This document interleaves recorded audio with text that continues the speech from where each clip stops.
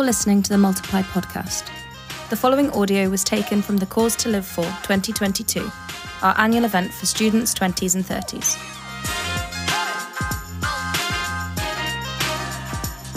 Welcome, it's great to be with you. Just to introduce myself, my name's Mike, and now let me see what's useful for you to know about me. So I currently live in Bath. And with my wife Flick, we lead Vineyard Bath, a church down there which is 10 years old.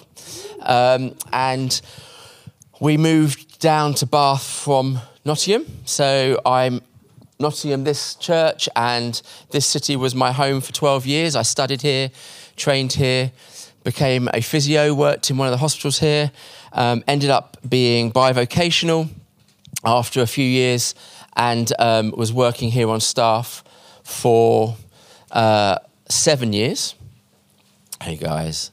And so this kind of feels familiar. I'm back home where kind of things started. And so yeah, I was on staff here before God took my wife and I, and at the time our 2 children, we now have 3, on the crazy journey of church planting. And so we headed down to Bath with a team of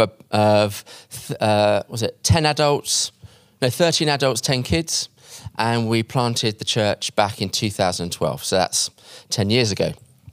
And since then, or over the last 10 years, not only have I been involved with that, leading and planting that church, I've also been part of the church planting and multiply team here at Vineyard. And so my main role, if you look on the pathway that you've seen on some of the flashes that have come up with all the 5 steps that you can go or hopscotch through, as Sarah said this morning. I'm responsible and involved with the launch training. So that's the middle piece, which when someone's gone through leadership essentials, they've maybe gone to the college, and then it's kind of like, what do we do? What am I called to? Where am I going? What is all this about? I spend and have spent for the last 10 years walking with those that are church planting on that journey of launching them and seeing them go on that adventure, moving to a different city or a place and planting a new church. So for the last 10 years, I've spent my life planting a church, and I spent my life walking alongside those who have planted church. And you're thinking, is Mike just going to talk about church planting? Because I would assume if I took let's just try this. Let's just try this out. If I said to you that you feel a sense of calling or stirring to potentially plant a church, just raise your hand. There's no commitment. I'd just be interested. Okay? So, 1, 2, okay, a handful. If I said to you, who here feels a yearning and passion to see the kingdom of God advance? Who'd put their hands up? Fantastic. Go. So, what I want to explain and begin and premise this whole time together this afternoon is this. In my 10 years of walking with people who are church planters, if I'd said to them at the beginning of that journey, are you willing to lay down your life to move to a new city, to gather a community, to organise services, to put together rotas, to preach every week, to organise projects that can serve the poor? Nearly all of them would say, I'm not signing up for that. But nearly every one of them, when I sit with them and say, what would you give your life for? They would begin to articulate a deep, growing passion and yearning and a breaking of their heart for a particular people group, for a particular place, of something that they want to see God do in their time and through them. And what I've learned as I've walked with people is, and I almost entitled my seminar, which was Extending God's Kingdom and Planting Churches by Accident. And I think that's the most healthy way to consider and process calling and the possibility of planting healthy churches. And so I just want to begin by sharing a little bit of my story, and then I just want us to spend a bit of time unpacking and looking, what does it look like? What do we read through the words of Jesus and how he worked with his disciples, and equally how we see in Acts the birth of the early church? What can we glean from that as to what it might look like to step into what God is calling each of us to do, which is first and foremost to advance his kingdom? And I believe as we advance his kingdom, the natural outworking of that is we plant churches, we multiply communities, and we see God advance and strengthen his church. So as I said, I was a reluctant church planter. I never would have put myself in that category. I was on staff, I was doing youth and students, and all the fun that came with that. I basically think anyone that does youth and students is someone who doesn't really want to grow up. And as some of you are doing that now, because I can see you in the room and you're laughing. And that was me. And if I'm honest with you, I still don't want to grow up. And I still love to be doing youth and students. And most of our church are youth and students, and I love that.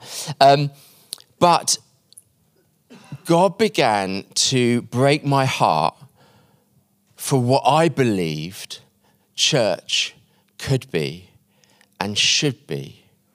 And he began to open my eyes and expand my imagination of what actually healthy, growing communities of faith could do, and how it could transform a city, how it can transform a community, and that maybe God was calling me to be part of doing that and building that and leading into that.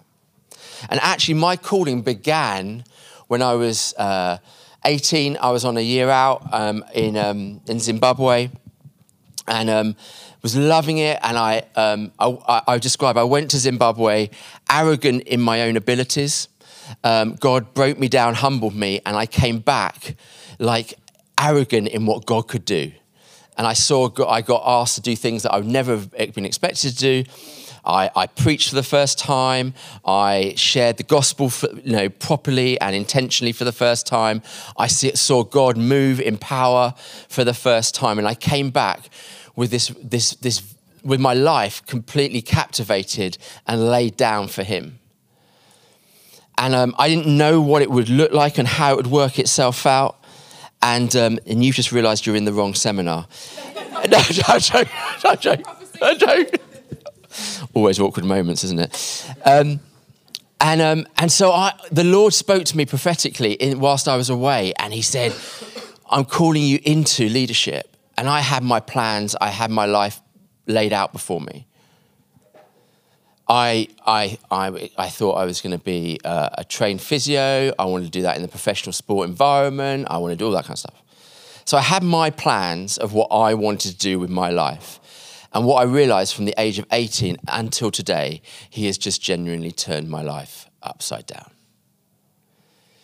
But equally, it hasn't been a laying down and losing, but it's been a discovering of way more than I thought or imagined.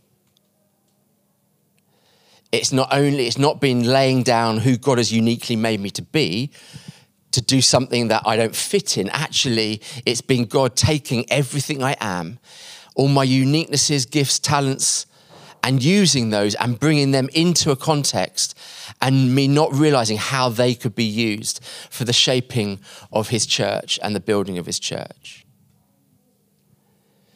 And so if you sit here this afternoon, get the right one, this afternoon, and you're thinking, I don't really know what God is calling me into.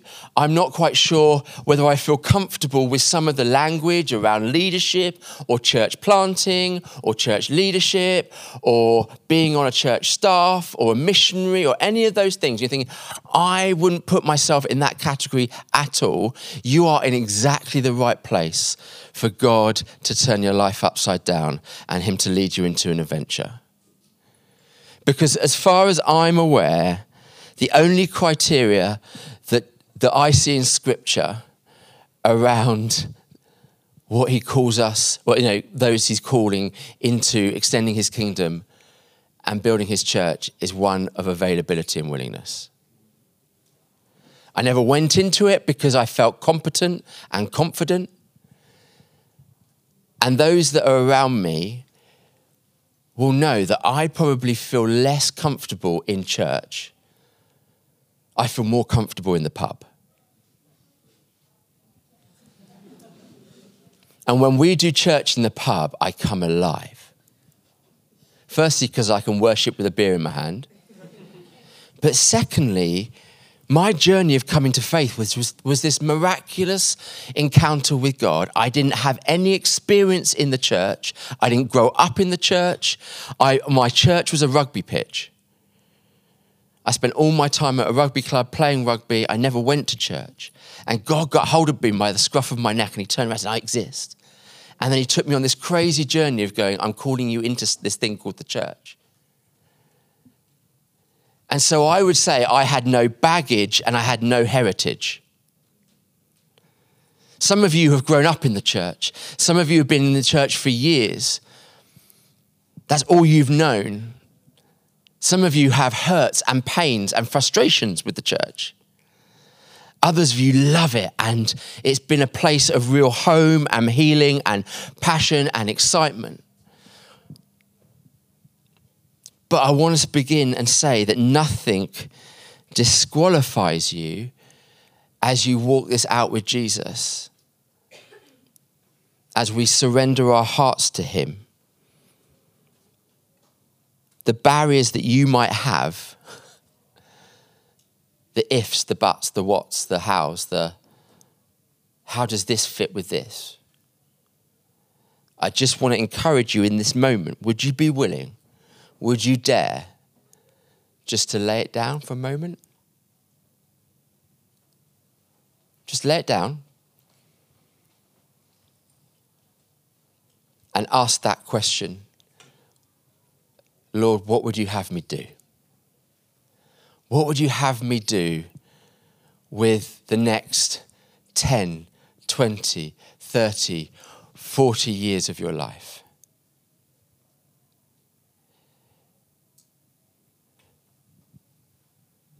Place the dreams that you hold. Don't discard them. But just give them to the Lord, just gently in your hand. Open it up to him. Because you see, when you do that, you're going to go on a journey that you won't want to hear. And that's of dying afresh to him. And I don't want to sit here and speak to you guys this afternoon and not give you the real story as well. I do want to talk to you about the cost of what it means to follow him, what it means to partner with him, and what it means to advance his kingdom with him. If you've got a Bible, just turn with me just to Luke 9.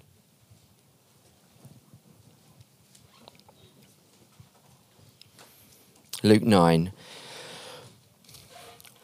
verse 57 says this. It's under the title, The Cost of Following Jesus. As they were walking along the road, a man said to him, this is to Jesus, I will follow you wherever you go. How many of you can think of worship songs that you have sung even today, which reflects something of that? I'll go anywhere. I'll do anything for you, Jesus. Yeah? Words that roll off our tongue. They bring us to a place of surrender. We offer our hearts to him.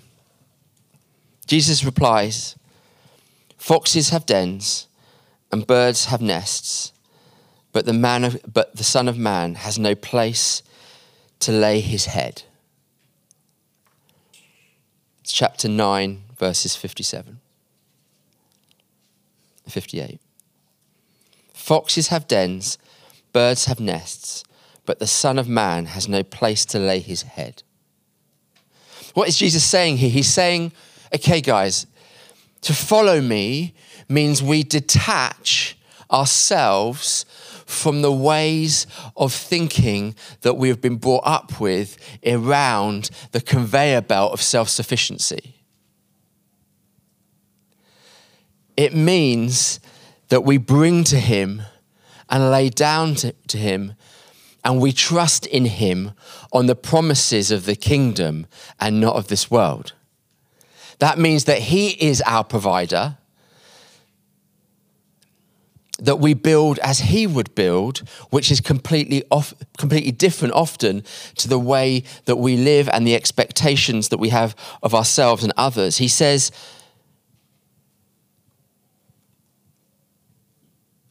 we need to lay down some things before we can step into the followership and the obedient walk with him. He then goes on, he said to another man, follow me. But he replied, Lord, first let me go and bury my father. Jesus said to him, let the dead bury their own dead, but you go and proclaim the kingdom of God. Still another said, I will follow you, Lord, but let me first go back and say goodbye to my family. Jesus replied, no one who puts a hand to the plow and look back is fit for service in the kingdom of God.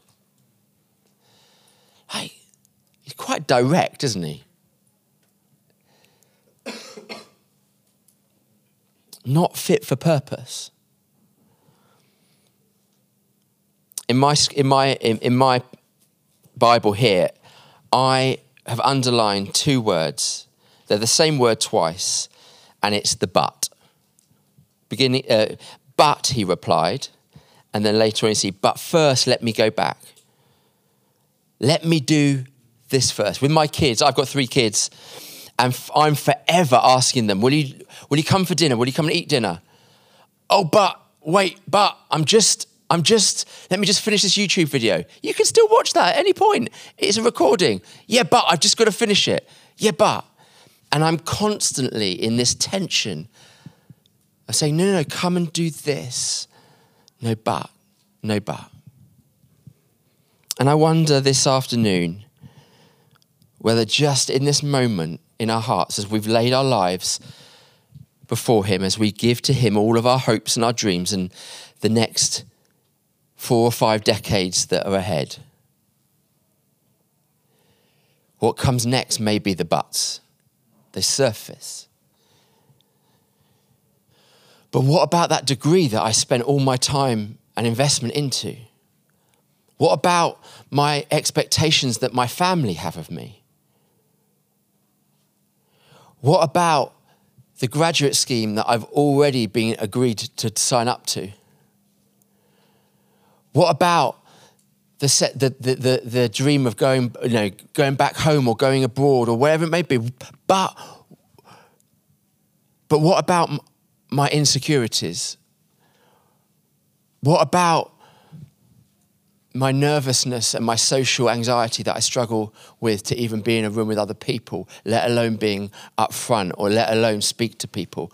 What about the secret habits in my heart and life that I know are a battle between me and the Lord and just are an area of immaturity and insecurity or disobedience? Like, surely all of these things would prevent me from stepping into the journey that God is inviting me into. But let me first get myself sorted. Let me first sort my life out. Let me first get my things in order, and then. From a worldly perspective, I grew up with a lot of my friends wanting to go, and their plan was to go and get jobs in the city, go get jobs in London, go and work as a banker and make a load of money. That was just their desire. I want to go on, do this and that.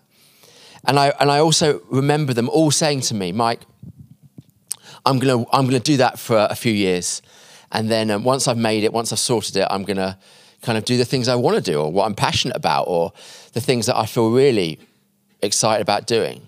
Do you know what? Majority of them are still doing the same thing.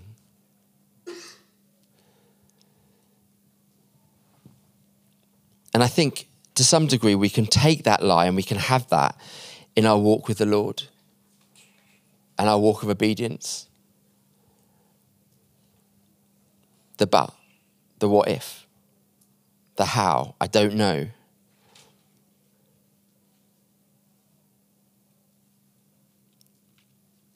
But what I want you to realize that this cost of following Jesus passage in Luke's gospel is in between the two passages where Jesus sends out the 12 and then sends out the 72.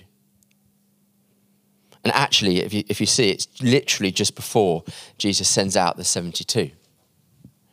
The cost is visible, it's seen, it's explained by Jesus in his response to it. And then what does he do? He appoints 72, and in pairs they go out. And this is what he says. After this, the Lord appointed 72 others and sent them 2 by 2 ahead of him to each town and place where he was about to go. He told them, the harvest is plentiful, but the workers are few. Ask the Lord of the harvest, therefore, to send out workers into his harvest field. Go, I am sending you out like lambs among wolves. Do not take a purse or a bag or sandals, and do not greet anyone on the road. When you enter a house, first say, peace to this house. If someone who promotes peace is there, your peace will rest on them. If not, it will return to you. Stay there, eat and drink whatever they give you, for the worker deserves his wage, and do not move around from house to house. When you enter a town and are welcomed, eat what is offered to you. Heal the sick who are there, and tell them, the kingdom of God has come near to you. But when you enter a town and are not welcome, go into the streets and say, even the dust of your town, the town we wipe from our feet as a warning to you. Yet be sure of this, the kingdom of God has come near, I tell you. It will be more bearable on the day of Sodom than for that town. And he goes on with some quite strong words. So he sends out both the 12 and the 72, and many of you, and we all know the story. What do? They come back and they are amazed because they've been given the authority and the instruction, and they go and they see what Jesus invites them into. But isn't it interesting there that Jesus is very clear on his instructions? He alleviates some of the buts. Don't take provision. Don't worry about this or about that. But just listen to my voice and my invitation and my instructions and my commands and go. Go and do it. Go and do it. Now, flick forward to me to Acts 1, and I'm going to flick around quite a lot this afternoon. Now, my favourite, as you can imagine, as someone who spends a lot of time with the head of a church planter or with other church planters, I love the book of Acts. It's my place of just sitting and being reminded and being inspired and trying to kind of understand, Lord, what are you doing in here?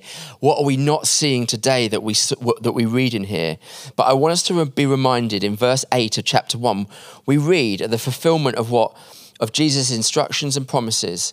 Jesus has died on the cross. He's been risen. He's appeared to the disciples. And he says to them this, but on verse 8, you will receive power when the Holy Spirit comes on you, and you will be my witnesses in Jerusalem and in all Judea and Samaria and to the ends of the earth. Jesus trained, equipped, and empowered and sent out his disciples. And here we see again, he is reminding them that they carry the continued mission of God to not just impact those around them in their immediate scenario in Jerusalem, but it would spread on an ongoing outward trajectory. Jerusalem, the city, Judea and Samaria, the area and region and to the ends of the earth, there is no stopping what God is wanting to do. We read in Paul's writings, and I love it. He writes in 2 Corinthians, he says that he's describing himself and his workers, that we are an aroma of Christ.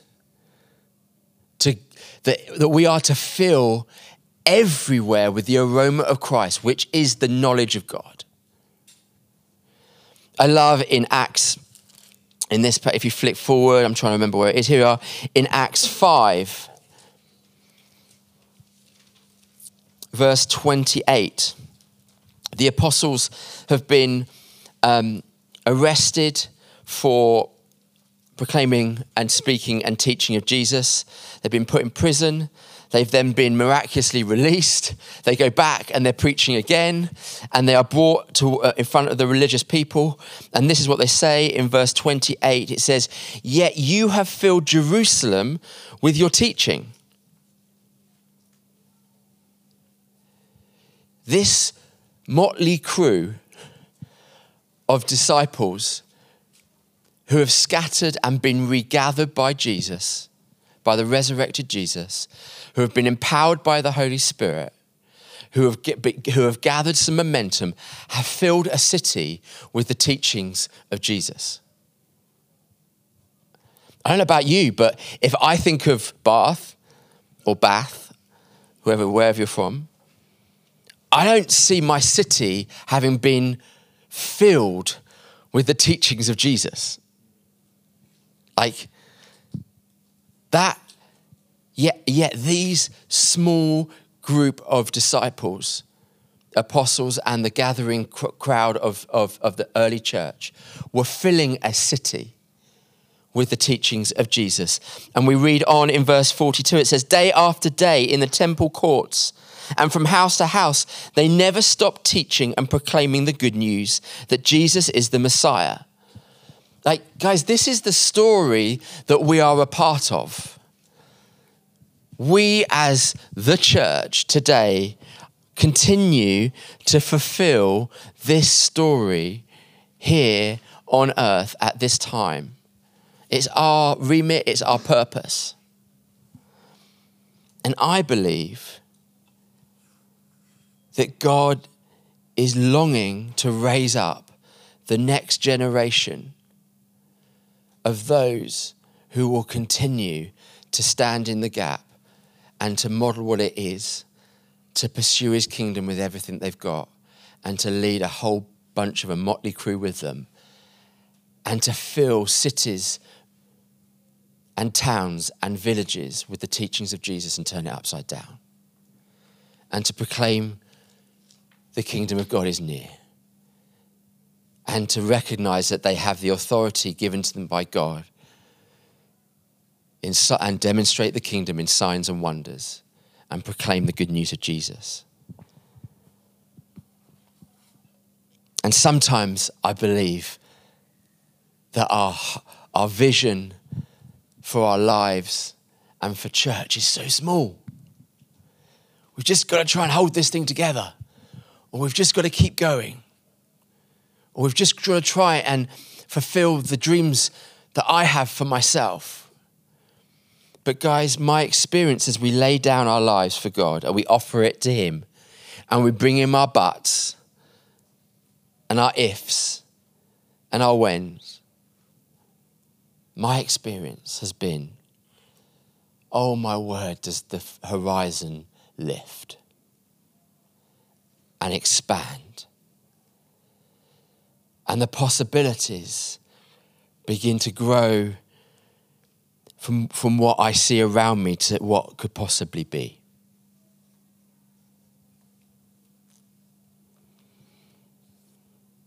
But the journey requires us to lay something down,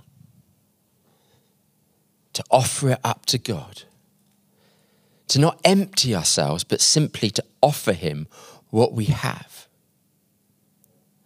And with my passion for church planting has become my passion with multiplication. Multiplication being that anything that is, as God begins to to put his hand on something, it tends to multiply. It tends to expand and grow and deepen. Now, hear me on this.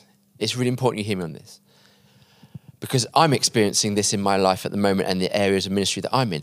Multiplication doesn't always mean numerical growth. I believe it leads to it at times, and there are seasons of it.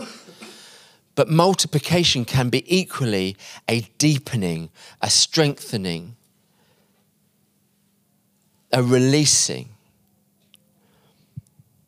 And I would say that if I was to give you any reflections I have on where the church is at, the church, from my experience and my observations in my area, in our city, across the nation, across the movement, is that the church has been deeply shaken and turned upside down in the last 2 to 3 years.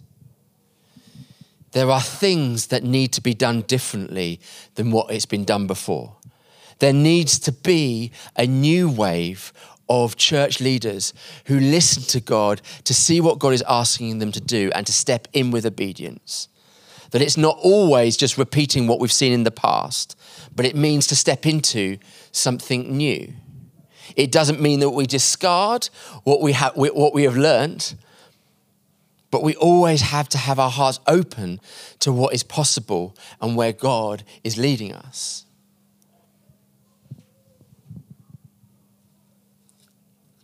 For me, I love stories that expand my expectation and the possibilities of what God could do through individuals and through groups of people.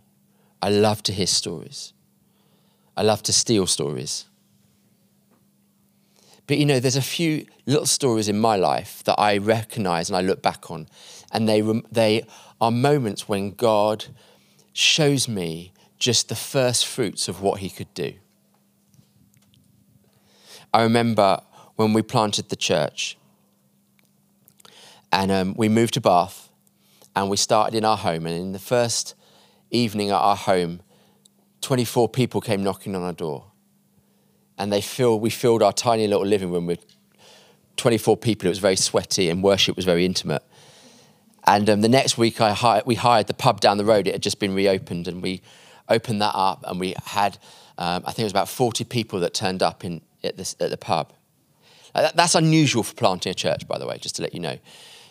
It was just like, wow, God, this was God's bringing a bunch of people. But what was the most beautiful part of this was this.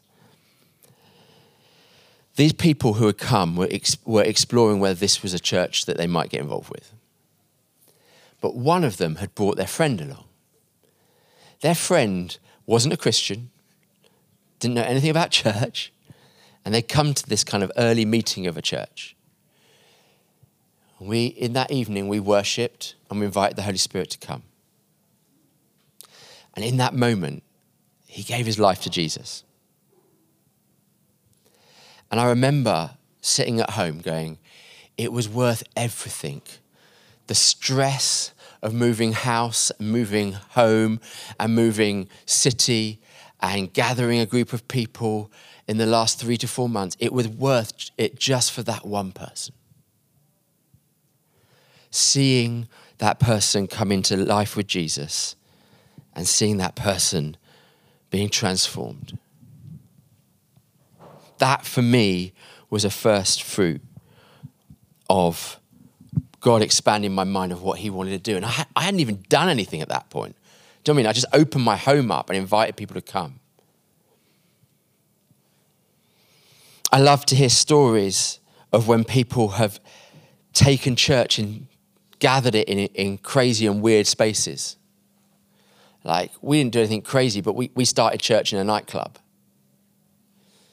And every Sunday morning, you walk in and your feet would stick to the floor from the night before. And you walk into the toilets and there was vomit. I loved it. The parents who were bringing kids didn't really like it, but I loved it Because we had people that would walk into our gathered environment of church, and they would walk in, and some of them had been partying the night before in the same space. And they looked bleary-eyed and hungover. And they were standing there, and they were like, their heads were like, what does this mean? Like, you're messing with me. Like, this is the church? Really? Like, this is church? Yeah, we're just people of God gathering in a space, worshipping him. Wow. And suddenly their barriers to church and to Jesus suddenly to drop, and suddenly they suddenly meet Jesus in that space and in the community that was gathering. I love that.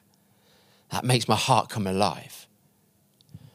I love the story that some of you would have heard of a guy called Tony Campolo, a famous speaker and preacher. And some of you would have heard this story before, and I love it, and I tell it because for me, it expands the vision of church. He was on a speaking engagement in Honolulu, and one night he couldn't sleep, so he decided he would go out and try and get a cup of coffee at 2 a.m. He went to the cafe, found this kind of greasy spoon cafe down the side of a back street, and he went in there and he walked in, and this guy came out from the back, and he said, kind of looked very disgruntledly, "What do you want?" He said, "Can I have a cup of coffee and a donut?" And the guy kind of looked at him and begrudgingly came and grabbed the coffee, filled it up, slapped it down, wiped his hand down, picked a donut up, put it in a serviette and slapped it down. And as he was sitting there drinking his cup of coffee and eating his donut, a whole group of girls came into the cafe, and they sat down. And it was a small cafe, and they kind of surrounded him. And he realized soon enough, because he was listening to the conversations, that he was surrounded by 10 prostitutes, girls that were selling their bodies for sex in the area. And he kind of felt kind of uncomfortable drinking his coffee and eating his donut. And they were chatting away, and he heard these 2 girls sitting next to him. And one of them turned to her friend and said, "Oh, it's my birthday tomorrow." And the other girl said to her, "Agnes, what do you want me to do with that? Like, I don't care." She said, "Well, I didn't tell you you want to do anything. I just remembered and I just wanted to tell you." She said, "Well, that's great. Happy to. You know, what do you want to do?" kind of thing. And he totally listened to it. He heard it. Anyway, the rest of them finished up and they all left to go out for the rest of the night. And as he was sitting there finishing up his coffee, the guy came out and he said, "Do you know those girls? Do they come in here every night?"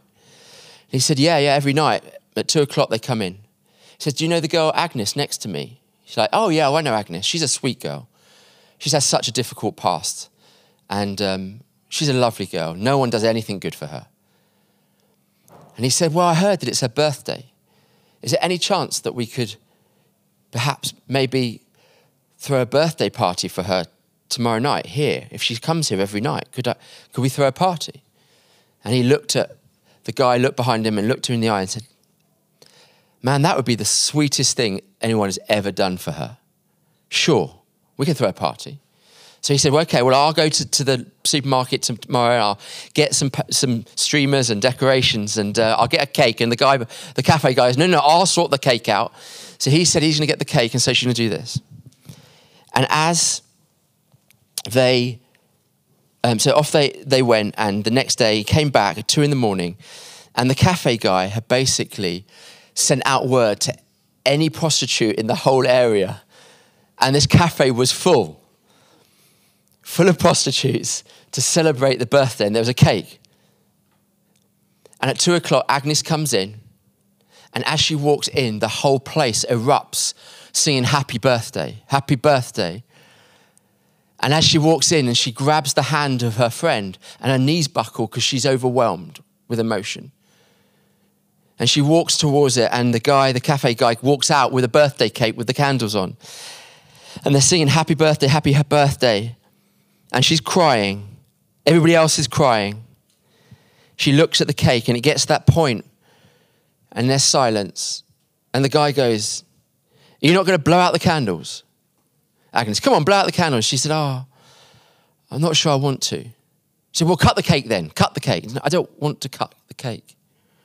And she turned to Tony and said, "Do I have to cut the cake?" And he said, "No, it's your cake. You do whatever you want." And so she says, no, I don't want to cut the cake. I just want to take it home. I want it to sit in my house for a while. I don't want to lose this moment. So she takes the cake and she thanks everybody and she walks out really slowly and she heads back to her house. She walks out. Everybody's sort of standing there not knowing what to do. So Tony turns around and he says, well, let's pray for Agnes. Everybody's like, okay. So he just prays. He prays for her life. He prays for her past. He prays for her future. And he lifts it to God. And everybody kind of at the end gives a big amen. And then they kind of all shuffle out and they leave the room. At the end of it, it's just him and the guy that runs the cafe. The guy from the cafe turns to him and said, I didn't know you were no pastor, no preacher. He said, what kind of church do you lead? And he turns to the guy and he says this, I guess I lead a kind of church that throws birthday parties for prostitutes at 2 a.m. And the guy turns to him and says, no. Because if there was a church like that, I'd go to it.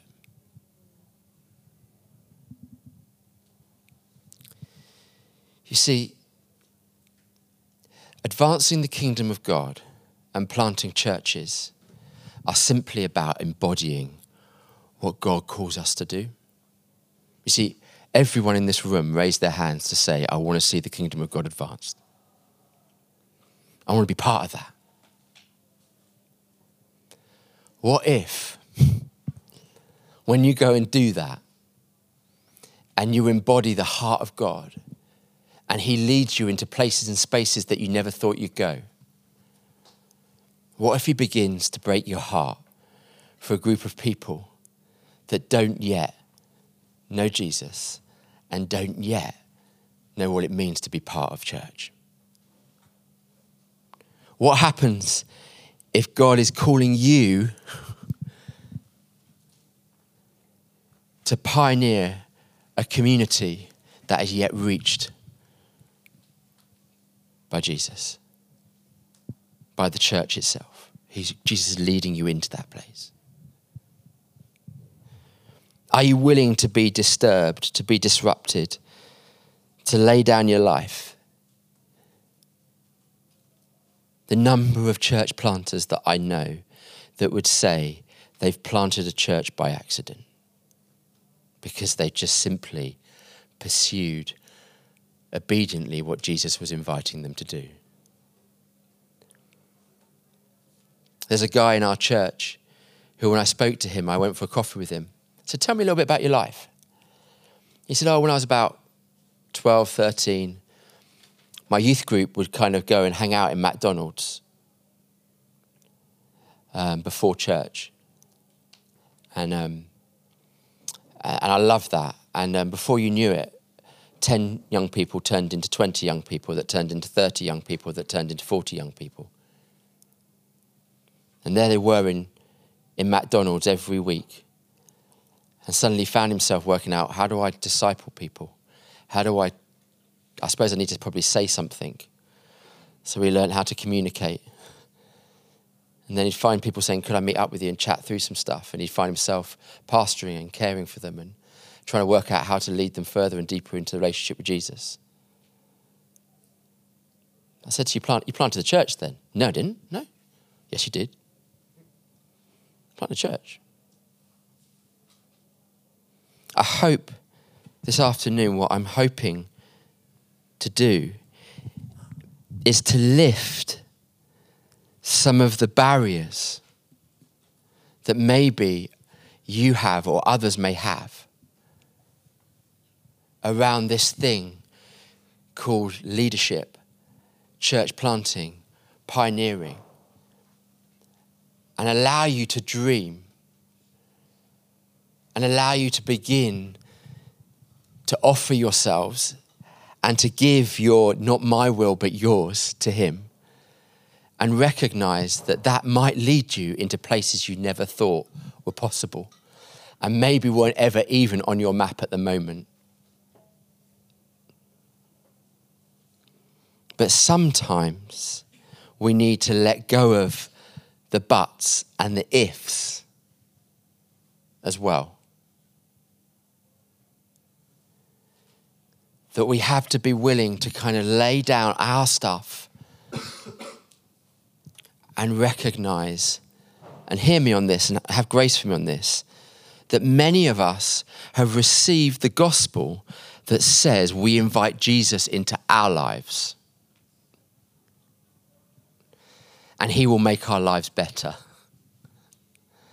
But can I just, in the nicest possible way, say that's not the gospel. The gospel says we lay down our lives and we fold them into his.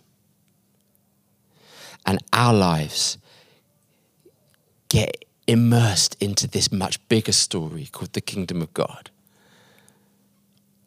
And we read of what that looks like in scripture. And we hear of it through stories and examples and other people's testimonies. And our job is to try and discover what it is that God is leading you into. And maybe, just maybe, it's worth offering up first what you think you should be doing and where you think should be going. And allowing him maybe to turn your life upside down. And take your uniqueness, take your giftings, partner it with others, building teams, building groups of people that start to have similar desires and passions. Down in Bath, I am passionate, and those of you in the room will nod as I say this. I am passionate about seeing anyone and everyone discover the reality that God wants to use you. No limits, no ifs, no buts. God has a plan for your life, but it's not simply giving you what you want. It's actually to go on a different adventure, a new adventure, one that you haven't yet discovered, or maybe you are in the process of doing.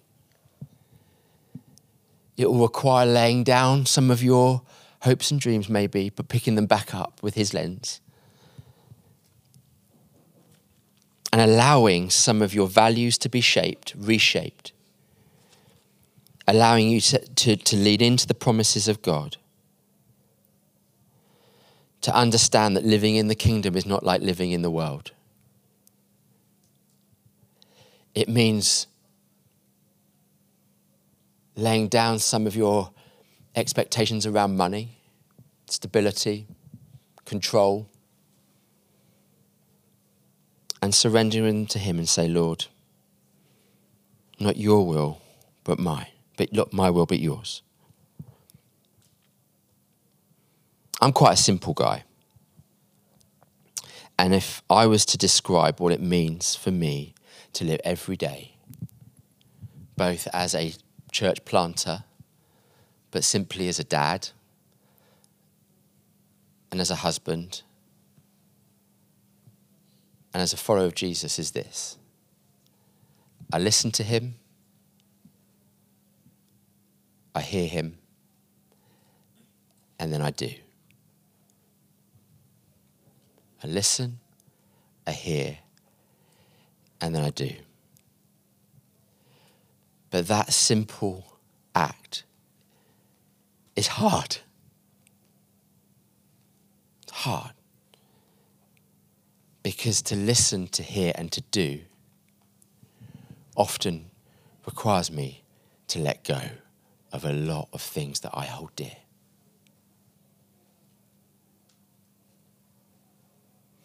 You see, when Jesus went into the wilderness, you see that he was tempted by the devil in ways that are in the areas that so often are the things that trip us up. When you see how the Spirit led, or God led the people of Israel into the wilderness, we see what God needed to do in them. He needed to refine them around the areas of dependence upon him. He needed them to lay down or allow the idols to surface and them to break. And he needed to lead them into the inheritance and into his promises. It's not much different to what you heard Pete talk about, is it, this morning? That there's a letting go, there's a preparation, there's a formation, and then there's a transition into something new. Many of you are studying. Many of you may have graduated. Many of you may be in jobs. And walking out and discerning your calling is difficult at times. Do I do this? Do I do that? Why do I do that? Why don't I do this? And I just want to encourage you in that place, learning what it is in that simplicity to listen to him, to hear him, and then do is critical.